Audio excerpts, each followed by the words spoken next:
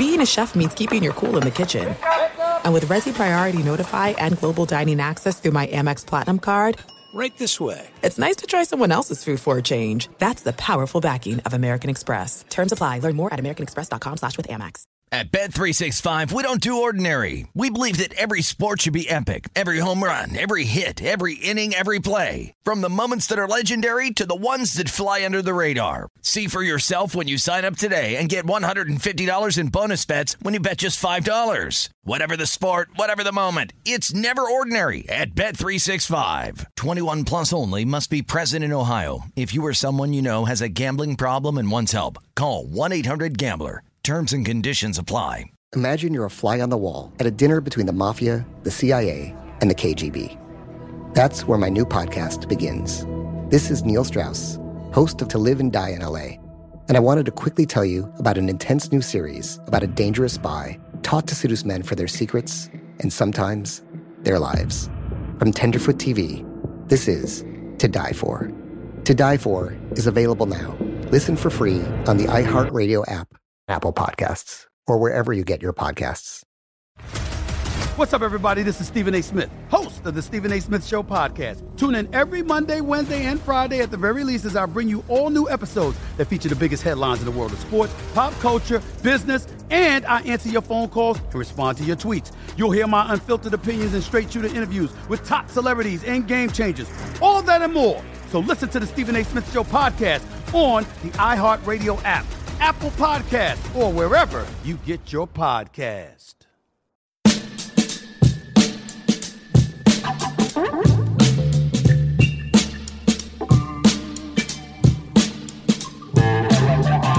All right, brand new I Am Rappaport stereo podcast. A worldwide phenomenon is back. New Orleans Saints coach Sean Payton is with me on the I Am Rappaport stereo podcast. I love this fucking guy. I love him. You know how I met him? I slid up into his DMs. He follows me, I follow him. Super Bowl champion. I told him, I said, listen, Sean Payton, you're a Super Bowl champion. I coached a team of 11-year-olds to a flag football championship. We have that in common. Okay? Fantastic episode of the I Am Rappaport stereo podcast with New Orleans Saint coach Sean Payton coming up now. Let's go. Yo, I got to tell you about my bookie, okay? Believe it or not, the holidays are just around the corner. And while that means plenty of parties, gifts, and spending, it also means there's lots of football, basketball, and hockey games, and you can score big on them every single day. Man up and play like the pros on game day. Go to MyBookie now, mybookie.ag. You can play the money line, slide, or total. MyBookie is your hookup for all your betting needs, and they offer super fast payouts when you win. Where you bet is just as important as who you're betting on. If you want to make money betting on the games, you got to go to mybookie.ag. They're the only site that I recommend. The only site. I trust them, but you don't have to take my word for it. Check it out yourself. They have odds on every matchup and a mobile site that makes wagering on your smartphone a breeze. It's easy. Join now and MyBookie will match your deposit with up to 50% bonus. A 50% bonus. Use the promo code Rappaport, RAPAPORT, to activate your offer. Visit mybookie.ag today. You play, you win, you get paid. Visit mybookie.ag now. Coach? Hey, are you in New York? I'm in Los Angeles. Whereabouts? In Hancock Park, like the Hollywood area. My daughter goes to school at Pepperdine. Oh, does she? And we're out there and versus the Rams. I gotta come. I got to come. Yeah, absolutely. I've got a suite for that game. You know, bring somebody. I'll get you all squared away. I get out there in the off season a couple times a year to see her. She's living in no, it's not in Malibu. It's Pacific Palisades, between Hollywood, where her boyfriend lives, and Malibu. It's Santa Monica. Oh yeah. Do you like it in Los Angeles? Yeah, I like it out there. You know, I tell her, like, her mother went to Indiana State and I went to Eastern Illinois, and our 9 years of college tuition didn't add up to her first semester. No, it's crazy, right? Unbelievable. Yeah, it's crazy. I mean, I don't know where she went to school, but the amount of money I spent on private school before my kids even made to high school in Los Angeles is out of control. She loves it out there. She went to high school in Texas. She was getting ready to go to Oklahoma with her friends. And some professor at her high school said, have you heard of Pepperdine? And she started looking online, and her mother and I were real skeptical. And then it continued. I said, well, you're not picking a college online. So we flew out there. It's actually a lot different than I thought. The school, there's only like 4,500 students, and it's kind of granola. Yeah. No alcohol on campus. Now she doesn't live on campus, but I mean, it's beautiful. Everything looks at the ocean there. Yeah, it is. It's a beautiful campus. It's beautiful. And when you drive up there, oh my gosh, you know you're in Los Angeles, and I mean, it's in Malibu. I mean, that's yep. How long have you lived there? I've lived back and forth here, but I came out here when I was 19 in 1989. Really? So I mean, I've always kept a place in New York, but I came out here, to start as an actor. Which at first I was a stand-up comedian. I didn't think about acting, and then but I was 19. I didn't know my ass from my elbow. That's unbelievable. Megan, my daughter, is dating Adam Sandler's brother-in-law. Oh, so his wife's brother. His wife's brother is Chris, who does some comedy. Chris writes for Happy Madison, writes for his Netflix movies and stuff. And so they've been going out a year and a half or so. And in fact, I think Adam might even be going to the game. But he's like you, transplanted New Yorker. Yeah. I was just in New York for a month. I mean, I get to go back enough, and a little bit of both is good for me because the weather in December and January, I don't miss that at all. So when you're flying away, when you have an away game, when do you usually fly? We always go, except for the West Coast trips. We always go. We have a walkthrough Saturday, shower, wheels up at 1:00. Probably land at 4:30 in the city we're going to. There'll be a mass and a service, and then there'll be dinner on their own, and then team meetings are always 8:30. Then we have a snack, and we always fly home after the game. In other words, right after the game. Yeah, game end, shower. There'll be some food at the stadium, to the buses, to the airport. And there's some exceptions to that now that we're doing these sleep studies.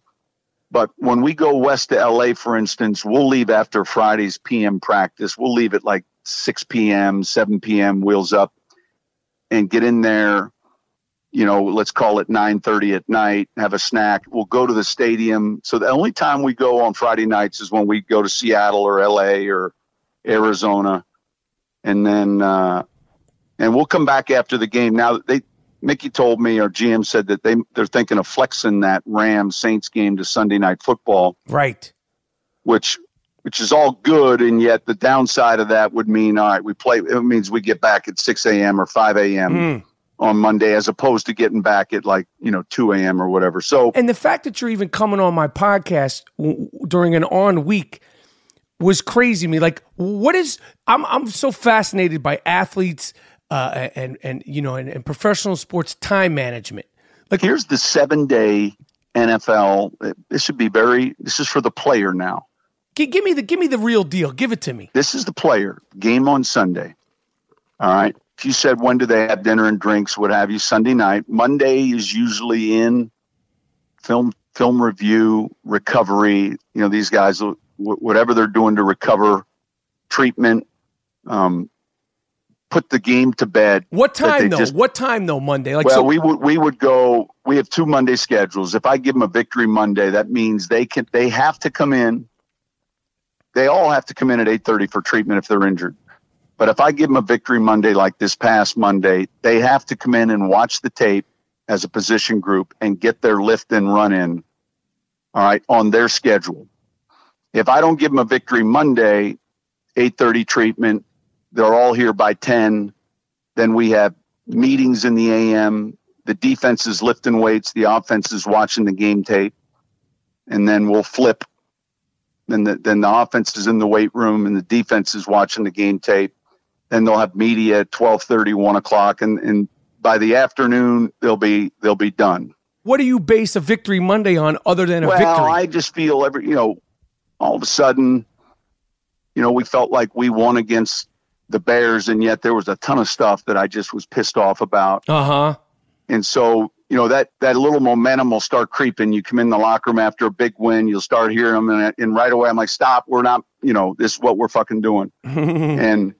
But now last week we did a lot of things well, and so I think we have a young team, and so Parcells used to say this all the time. Now, there are a lot of mistakes hidden in victories that you got to make sure you address. Mm-hmm. The one thing a Victory Monday does for the coach, though, is you come in, you grade the tape, you can leave the grades in the meeting rooms, corrections, but you can get onto your opponent a little quicker. So the coaches, the AM on Monday with the players, et cetera, by 1 o'clock, 2 o'clock, we're done with the game. At 3, we're meeting with pro department, and they're giving us the pro report on the team we're getting ready to play. That happens at 3 o'clock defense, 3:30 offense, 3:50 special teams.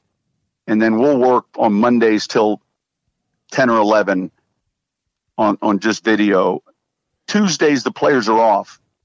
Like that, now they'll come in and watch tape or get treatment, but there's nothing mandatory. Tuesday, they do what they want to do. Some of them will go to school. I mean, each guy's different. Breeze will be in here Tuesday morning till frickin' like 5 p.m. Watching tape. Yeah, he has. Yeah, absolutely. We'll meet on Tuesday as coaches from morning till frickin' midnight. On the first and second down base game plan is what we're working on. Just first and second down. Oh, okay. Defense and offense, first and second down. And then when Wednesday comes in the morning, we meet in the morning. We give them that game plan, first and second down, and then we go practice it in the afternoon. We'll watch the tape after practice with the players. Like coaches, right? Watch the tape of the practice? Of the practice. Uh-huh. So we put it to bed. That's what we just came off the practice field 20 minutes ago. And our special teams, now the players got a little time here where they're going to eat lunch, they're going to lift. And at 3 o'clock our time here in an hour, special teams will have 15 minutes just to go through real quick.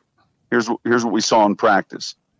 And then at 3:15 to 4, 45 minutes, we're going to put to bed the practice. And then probably even longer than that, 4:30, because then I meet as a staff at 5 o'clock and go through the practice and then go through the next day. So, we finish Wednesday base, then we meet on the practice at 5. We meet on the injury report, who the actives are. You have 53, but only, 7 are going to be inactive. Mm-hmm. And then as soon as that meeting's over with, we do third down on Wednesday night. Now, last night, we finished it probably 1 a.m., all on third down. We'll look at 3rd and 2 to 3. That'll take us about an hour.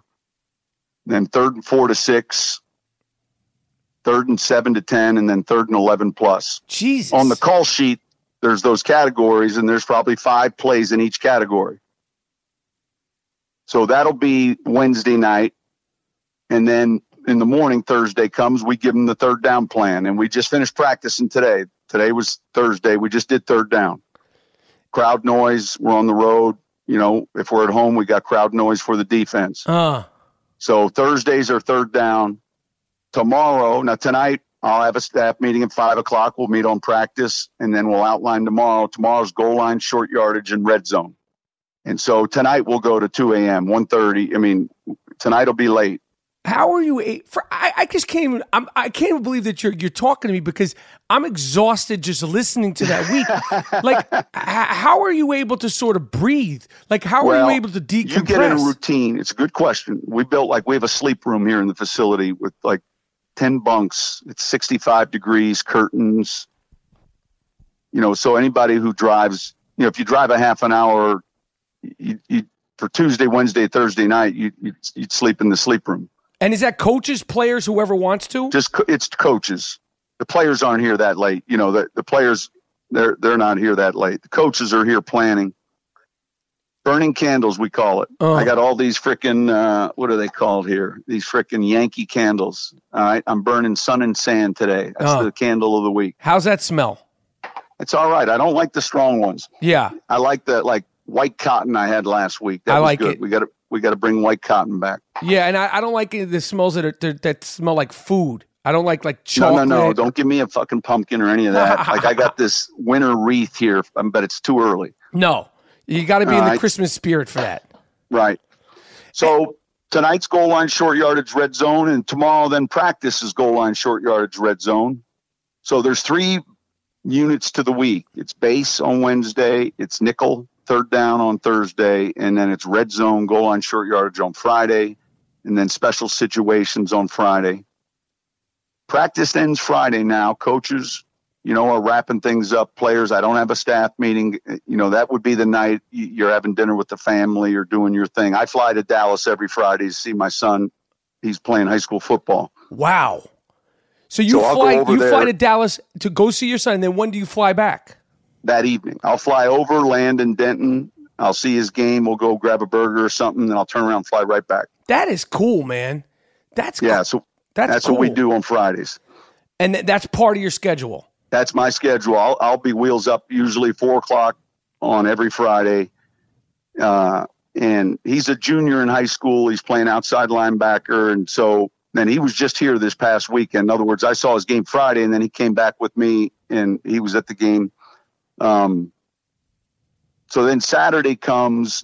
Now you're doing just walkthrough review and more meetings. You're out on the field for a half an hour, 40 minutes. And then shower to the airport or shower, home and then to the hotel that night if you're home. Now, so what do we got to bring our bags to the walkthrough? Like, what are we doing here? You brought them to the facility. You brought your bag, and guys will shower then. We travel differently than a lot of teams. We travel in warm-ups. Okay. Yeah, that's nice. I think that's compassionate. Listen, I guess it's a profession and we don't want to, but like when I see these guys come off the planes in suits, I'm like, I could never, ever fly even a half an hour in a suit. I'd rip the suit. I hate it. I hate dress shoes when you're flying. I hate dress shoes, period. I mean, how many times a year do you... I haven't worn a pair of dress shoes. I just did a whole bunch of press, premieres, fancy pants, red carpet this. I wear my New Balance sneakers. I don't care where it is. My wife is humiliated. I said, sweetheart, listen, I need to be comfortable. I don't care where I am. I don't care where I am. Absolutely. So we have, gray sweats, Saint sweats. We're switching to black sweats this weekend. We'll have travel sweats. Wear the tennis shoes you want.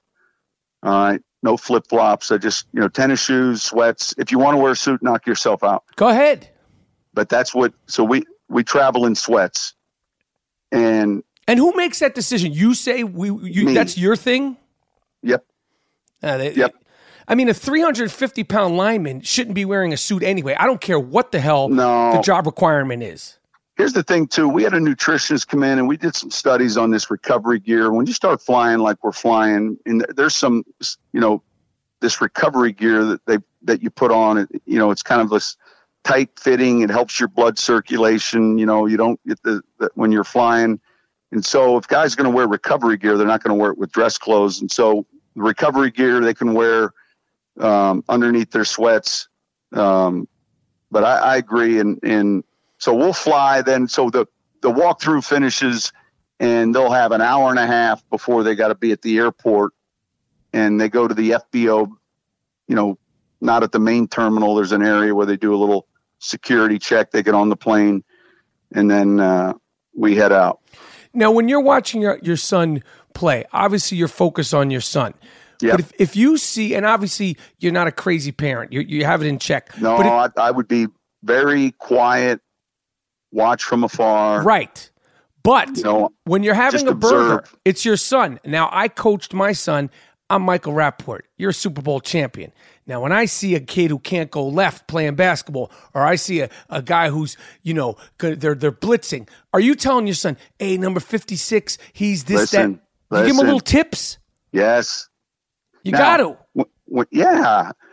Interestingly enough, in 2012, when I was suspended. Yes. All right. I went back to Dallas and he was in 6th grade. And the head coach I knew, I said, look, I just want to be the offensive coordinator. He said, all right. I said, that's all I want. I went to Kinko's, put together an offense. All right. Had each kid got a playbook. There were 14 plays. Basic. But when you're in 6th grade, you got to find a halfback. All right. The forward pass is like an adventure. So it's an adventure. We found one, though. This kid was playing right tackle, and then it's that age where you're like, who are the halfbacks? And Connor's like, well, Adam's the halfback. And I said, well, who says? Right. What about Andre? He said, Andre's a right tackle. I said, well, let's give Andre. I'm telling you, Mike, right now, Andre's a junior getting recruited by everyone. Wow. We ran Andre till his tongue fell out. But this is one of these yuppie schools in Dallas, but it's a kind of a good small Christian school. Witten's kids go there, and DeMarcus Ware's kids went there, and they were younger. And so, but this team hadn't won a lot of games. It's a 6th grade team, and we get going here and we start winning. And when you go up 30 points on the 6th grade level, they shut the scoreboard off. And week 1, we shut it off. Week 2, we shut it off. Week 3, now they're drinking the Kool-Aid. We're 4-0. They've won 3 games in any of their best seasons past. Week 4, we go to this town in Springtown. It's out in the country. All right. So you got to want to find Springtown. And these kids were huge country kids. And this coach was this single wing aficionado. This coach was 6'7". And I read all these things about him. Now, look, it's 6th grade is 6th grade, but I do have DVDs of these games, and my days would be empty. So I'd look at the DVDs. We're scouting. We practice Tuesday, Thursday. There's always this one kid that's shaven at that age that can ruin your day. Right. So we got to figure out how to block him. And we go to Springtown, and I'm telling you, we get waxed. At midway in the 2nd quarter, the scoreboard shut off on us. We're leaving. My son says to me, he said, Dad, we're overrated. I said to him, well, number one, I said, this isn't the BCS. There's no ratings. Right. We're going to go to the playoffs based on our wins and losses. No one's rating us. So let's take a drive. And we drove around this Springtown, and these kids don't have anything. It's country. And I said, these kids are winning this game. Connor, they're going home, and they're having a hot dog, and they were wearing their brother's shoes, if you didn't notice. Right. And so when we come driving up in the Escalades, there's a little resentment. You follow? Yep. And so we go on. We continue winning. True story now. 6th grade, we go to the playoffs, win our first game, win our second game. Championship Super Bowl, who do we play? Springtown. And this, Michael, I can't find the ball yet in this. This honest to God, is my witness. This is a true story. I got the DVDs of this offense, the single wing, tight splits. Misdirection, guard pulls, halfback. Guys are moving everywhere. And I'm looking at the tape. I call up Parcells. Are you serious? Swear to God. Bill, what do you know about the single wing? He said, you need penetration. And I said, Bill, they're in tight splits. And he spent an hour with me on this offense. All right. Because I was unfamiliar with it. That is hilarious. So what did Parcells come up with? Penetration. You got to hit the gaps. You got to penetrate this single wing with the puller. In other words, we got a goal line front now because all they do is run handoffs. And then you have to have assignment. Like I've got the halfback always because you don't know, the misdirection's amazing. And then when this guard pulls, parents are always saying contain.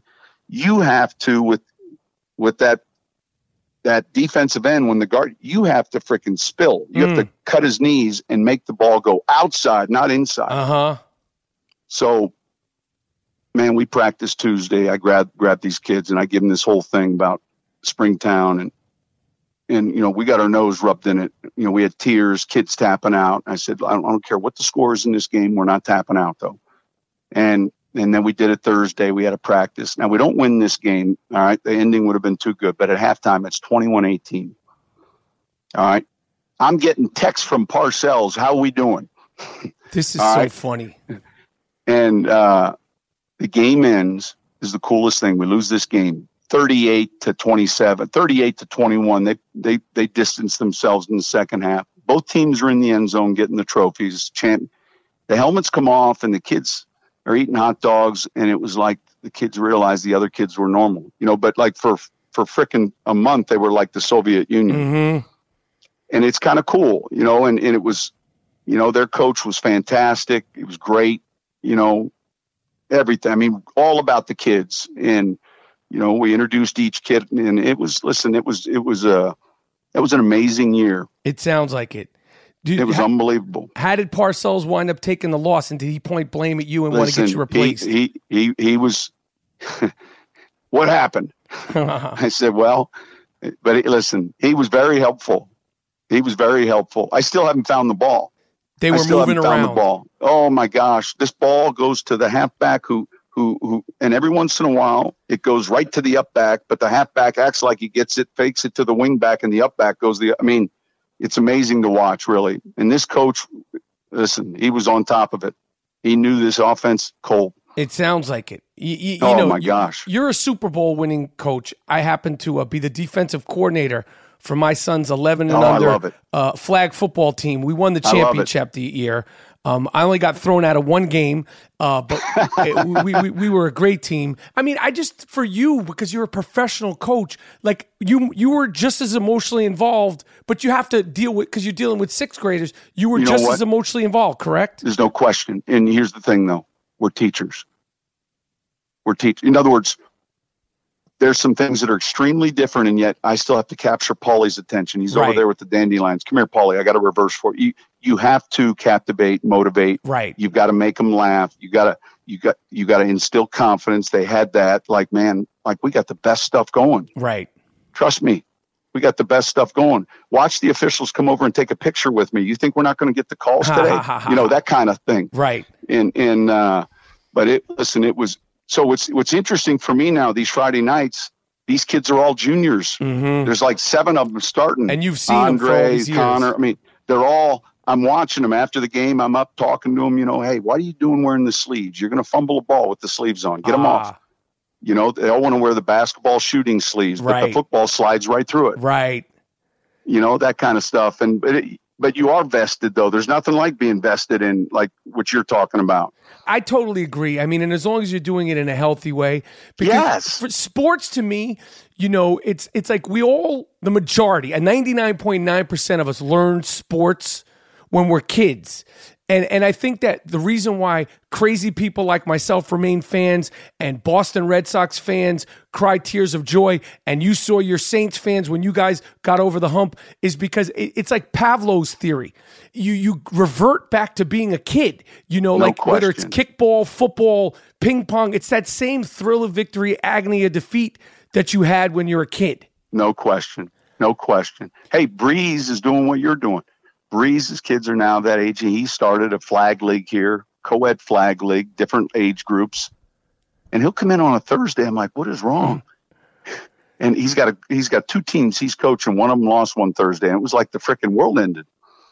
And I'm like, hey, if my kid's playing for you, what's the mission statement? Are they all playing? Is it, well, we're playing to win, but I'm going to get everyone playing time. In other words, what's the goal? Yeah, I got it. And he's so tied into this now, I'm telling you. Does he want to win? Yeah, he wants to win. He wants to teach them that. Now, they're all going to play, but, they might I think not the all key play is the same outlining amount, it at the Coach. beginning. Listen, they're all going to play, but at the end of the game, we're trying to win. We got to win. And listen, I'm sure Breeze, just pass this along to him. Okay, I'm sure he can't do his pregame speeches the same way he does because his kids are playing it. But if he wants me to do something, I have a way with kids. I work PG-13 pro bono. Okay, I'll get these kids ready to run through brick walls. I love it. Now, but we share these stories though. The same stories you're discussing now when in flag. And at one point it was his son. He had Adrian Peterson's son. I said, it's your league. It sounds like you loaded it. He was a little concerned because when AP went to Arizona, he didn't know how long he was going to have a son for. So get this, the family moved, but the son's coming back for the playoffs. That's crazy. Like he wants to win those games. Yes. And I think it's good stuff. And some of my memories that early year in 12 when, Connor was chunky at that time. He's a linebacker and a tight end now, but he had to play center and he didn't want to play center. And I pick him up, and I just gone through the divorce and pick him up in the car on Tuesdays. Like, I'm thinking about not playing if I'm going to be a center. And I'm like, well, listen, I think you're going to play center and tight end, but yet we need you to start at center. But if you're not going to play, I need to know, fairly soon so I can come up with my contingency plan. And he was just like, looked at me like it wasn't the answer he was expecting. Right. And then sure enough, it progressed to where, it was an amazing year. And so when I watched their high school games, like last weekend, we were on the road and we were at Bishop Dunn. It's on the other side of Dallas, and it's one of those high schools that only has one set of bleachers. So you're kind of half of the audience is on the right. And then, because normally the opponents are like a faceless fan. You don't see them really. They're just on the other side. But now you're hearing them yelling and and now you're kind of like, and they won a close game. Liberty did. And I'm telling you what, it was like, I don't need to feel like this twice a week. Right. But it was magnificent. Yes.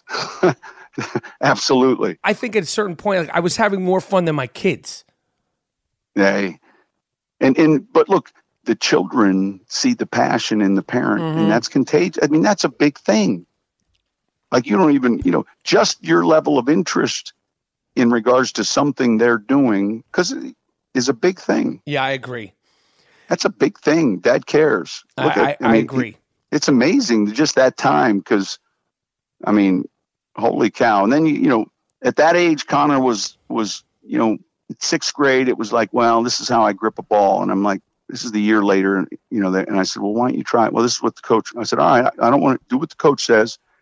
And man, when he got to about sophomore in high school now, like he leans on every word, like they had him rushing field goals.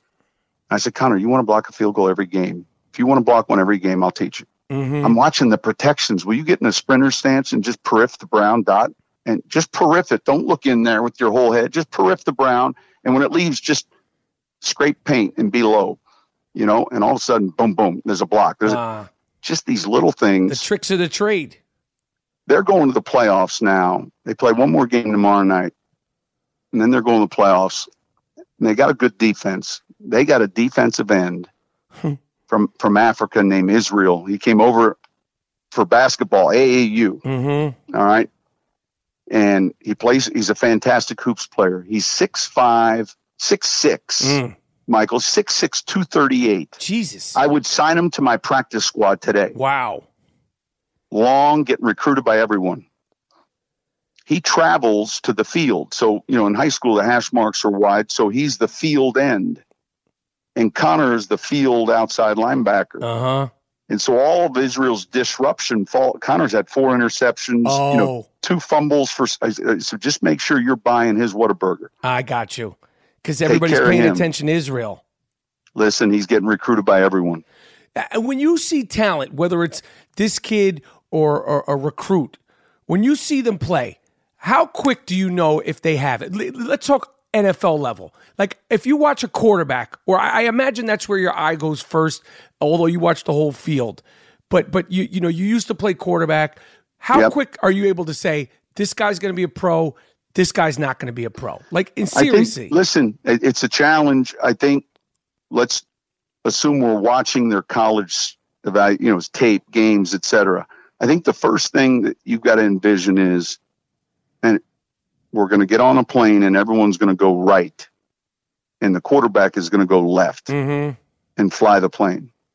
And so in today's game, I believe their personalities can vary. Their sizes can vary.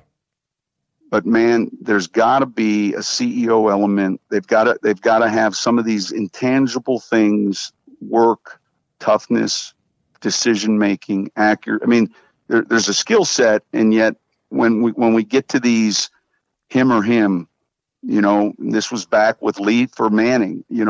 Which one do you envision running the company? And when you start looking at these guys that you would say are all, man, they got their guy, whether it's Russell Wilson to Goff to Carson Wentz to Breeze, whoever you're talking about, you envision those guys as being outside the physical arm strength and And I think that's important. That's the thing that you can't teach, really, sort of. Yeah. And their personalities vary. History's told us that. They've been soft-spoken. They've been loud. They've been, Deshaun Watson. So the personalities vary. And yet you can envision them in front of a mic. It's the attention to detail for those guys. It's unbelievable. The NFL, if you're an NFL quarterback, it doesn't matter if you're in New Orleans, Oakland, or New York. But the fact that you're a quarterback, it's like, forget the skill, the talent, and all that stuff. Then you also have to be like almost like skilled as like a press agent, dealing with the press, being calm with that's like a whole other thing, right? Yeah, that you've got to have all those traits. How are you going to handle losing 2 in a row, and how are you going to handle being down 7, and all those things that come up. There's a mental toughness. But you have to process quickly. I think that if you said, what's the one thing where we've all missed, it'd be like, man, I wish you'd just process quicker.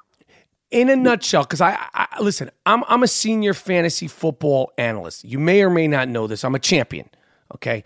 But I saw your roster. My roster's strong. I just got Kamara, which leads me to something. Listen, you got to do what's best for the Saints, but I just got Kamara involved.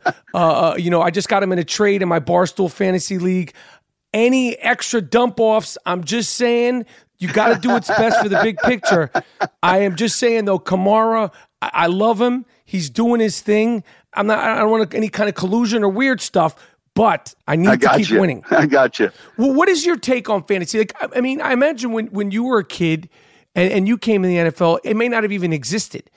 Obviously, it has nothing to do with your life. Here's what I remember. Look, it used to be you caught the highlights of the weekend at halftime Monday Night Football. Howard Cosell. And you waited, and this was my deal, my parents, you go to sleep after halftime highlights, school night. If you want to stay up for the whole game, you have to do your homework, take a nap before the game, and depending on the game. But after the halftime highlights, Howard Cosell, the best.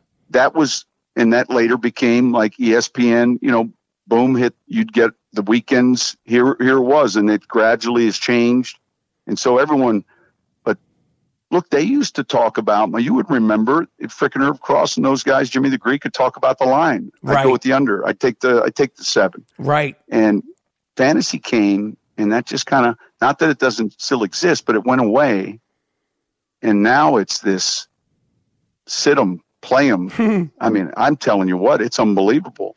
It's crazy, right? It's like a whole. I like it though. I like it because great. I think it's healthy. I agree. I think it's healthy for the fan. It's like the college tournament.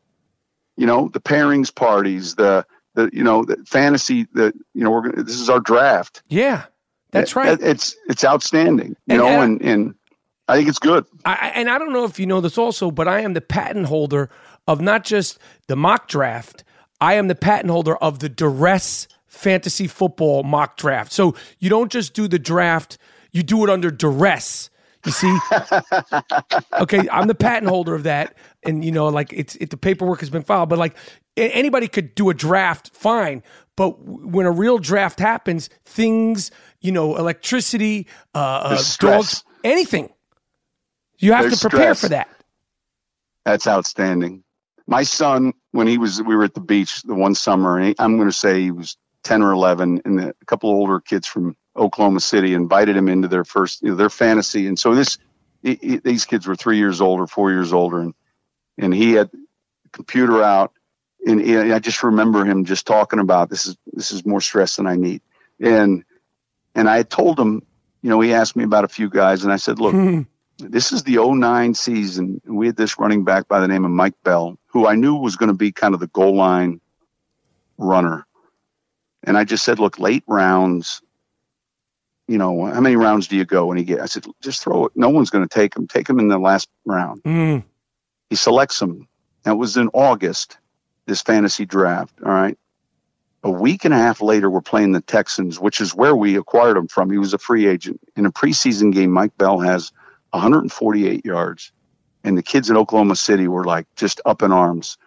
Insider, the whole, and Mike Bell went on to have a solid year because he was that 2009 team. He was kind of he was the goal line back. Mm-hmm. You know, you get down in close, but Connor plays it. You know, my brother. I mean, I think one of the challenges for today's NFL player is the social media. Hey, what's up, dude? You only got me. You know, right. It pulls at your fabric. Right. You know, we win a game, but you know, that's where you're coaching and working with them. Hey, let's care. You know, But they're very much aware of what their number was. Well, if they really knew how crazy and idiotic the whole thing is, and didn't take it personally, because if I was an NFL player, it'd be the last thing I was thinking of. Because I know me being a senior fantasy football analyst, and I am, Coach.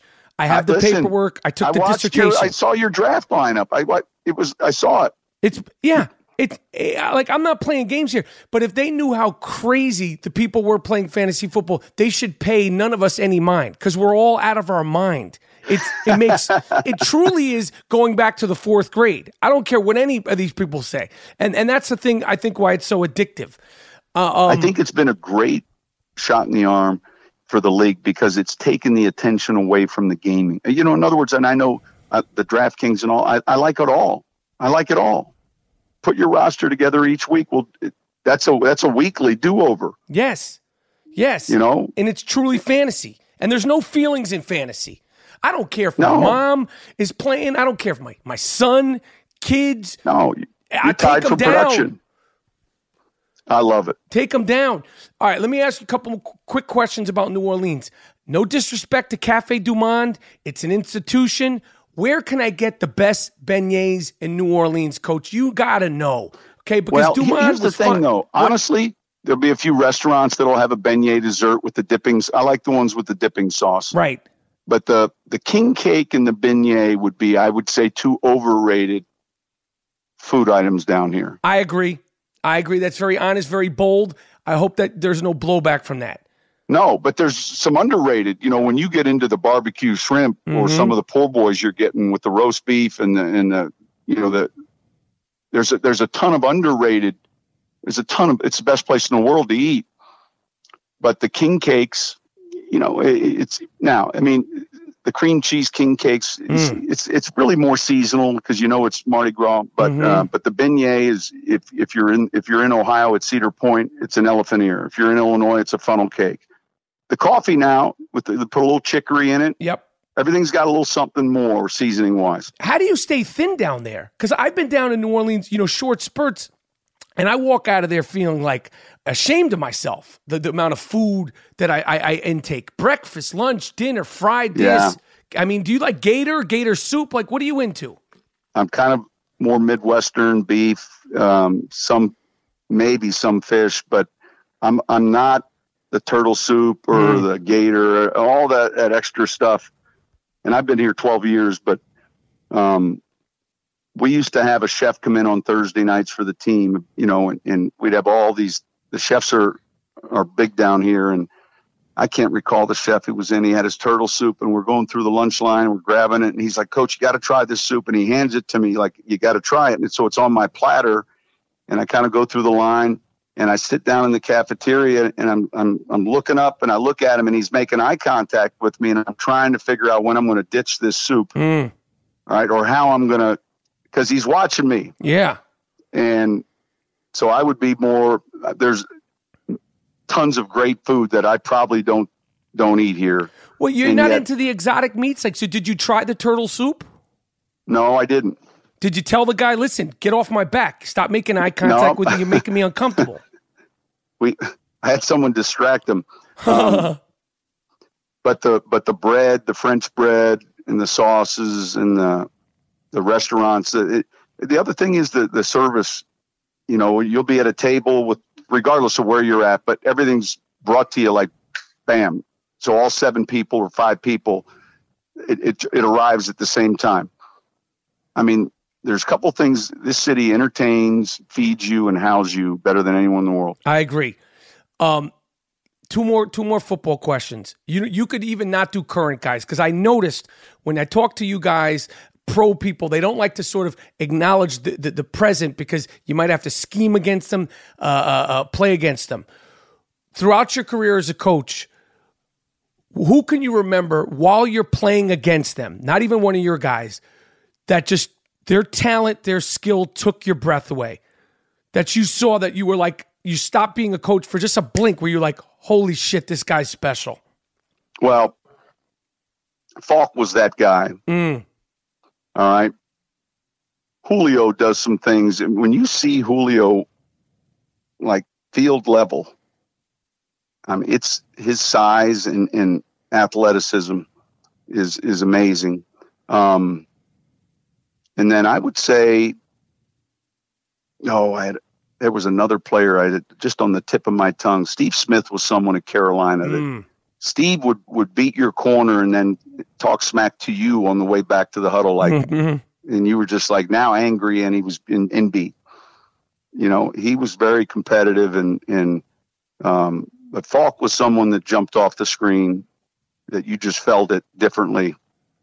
That's a good question, though, and I'm sure. Look, the year we played in New York, Randy Moss, right, was that guy that you just, if they throw him just a one-step smoke route, you were nervous. He was that good. Yes, indeed. Most impact. What about defensive guy that you were like, this guy's a beast? Defensive guy. Look, I spent a long time in the NFC East with the Eagles 2 years, Giants 4 years, Cowboys 3 years. Darryl Green was towards the end of his career. Champ Bailey. Those were some corners that stood out. I would say, there's been a slew of great pass rushers. Freeney. Look, we played Dallas in 2009, and DeMarcus Ware wasn't going to play. And then at the very end of the week, he's questionable. I'll never forget this mistake. And, man, he plays in the game. And we really didn't spend enough time in preparation for, with the chips or nudges, and he had a sack fumble, 3 sacks. I mean, disrupted the game. And then later that year in the Super Bowl, there was the same question about how much Freeney was going to play, but Freeney was one of those guys one of those special ends. DeMarcus was one that could just change the game. And I came to the league after Lawrence Taylor, but I know he was that guy. Yeah, he was a freak. He was. Yeah. It was crazy, and also this was before social media and where you could watch everything over and over. So when you saw it, you knew you probably never would see it again, or you maybe catch it on the news with Warner Wolf. Absolutely, and it was just etched into your soul, it's like seeing a flying comet. My final question, in basic terms, because I think everybody thinks they know football. I know what I know, and I'm very clear on what I don't know. In basic terms. Offensive coordinator, defensive coordinator, you're the head coach. How does everything get deliberated? Well, deliberated in regards to? Just in regards to we're going to run this set offensively. We're going to do these things. So situationally, there's a lot. There's a philosophy you have first on defense in regards to, are we going to be an even front or an odd front? Are we going to play more zone with our eyes to the ball? Or are we going to play more man? All right. How much pressure? That varies throughout the league. And then very quickly each week, then it's about the team you're playing, what you got to stop, what they do well, who you got to stop. It's still a matchup game. In other words, let's not let the best player beat us. And within the framework of your scheme. So it's not changing every week, but there's tweaks. There's things that you might do. And then when you want to play the run, you get a too high shell. You're giving a little bit more attention to the passing game. You get a single safety, a little bit more attention to the run game. You get some run pressures where you're actually trying to, blitz a linebacker to take a gap, if you will, and support the run in maybe a 5-man rush. Offensively, you're kind of looking at that. You have your offense that you believe in, whether it's 3 receivers, 2 backs, pretty much, everyone's got a variation. Some teams are less 2 backs. And then it's it's your early downs, it's your Wednesday night 3rd down, it's your, and then it's your people. That's got to evolve to fit what are the best things our players do? If there was one thing, Right. it's like, let's ask them to do the things that they do best. Right. You can't just stuff them into a system. You got to say, these are our ingredients. This is what we're going to have for dinner. This is what we have here. That's right. And I think that, look, Bill Belichick's done that better than anyone, over time. And so I think that, look, I get back to what we do. We're teachers. Right. All right, Coach, listen, I can't believe you took the time to talk to me. I'm so honored, thrilled. I'm such a fan. I love Awesome. your team. I'm going to text you before the LA game. Absolutely. Good luck Bring this your week. son, whoever you want to bring. Let's do it. We'll get some turtle soup and with some gator flakes and all that stuff. And good luck this weekend. And this was such an honor to talk to you. It's a great conversation.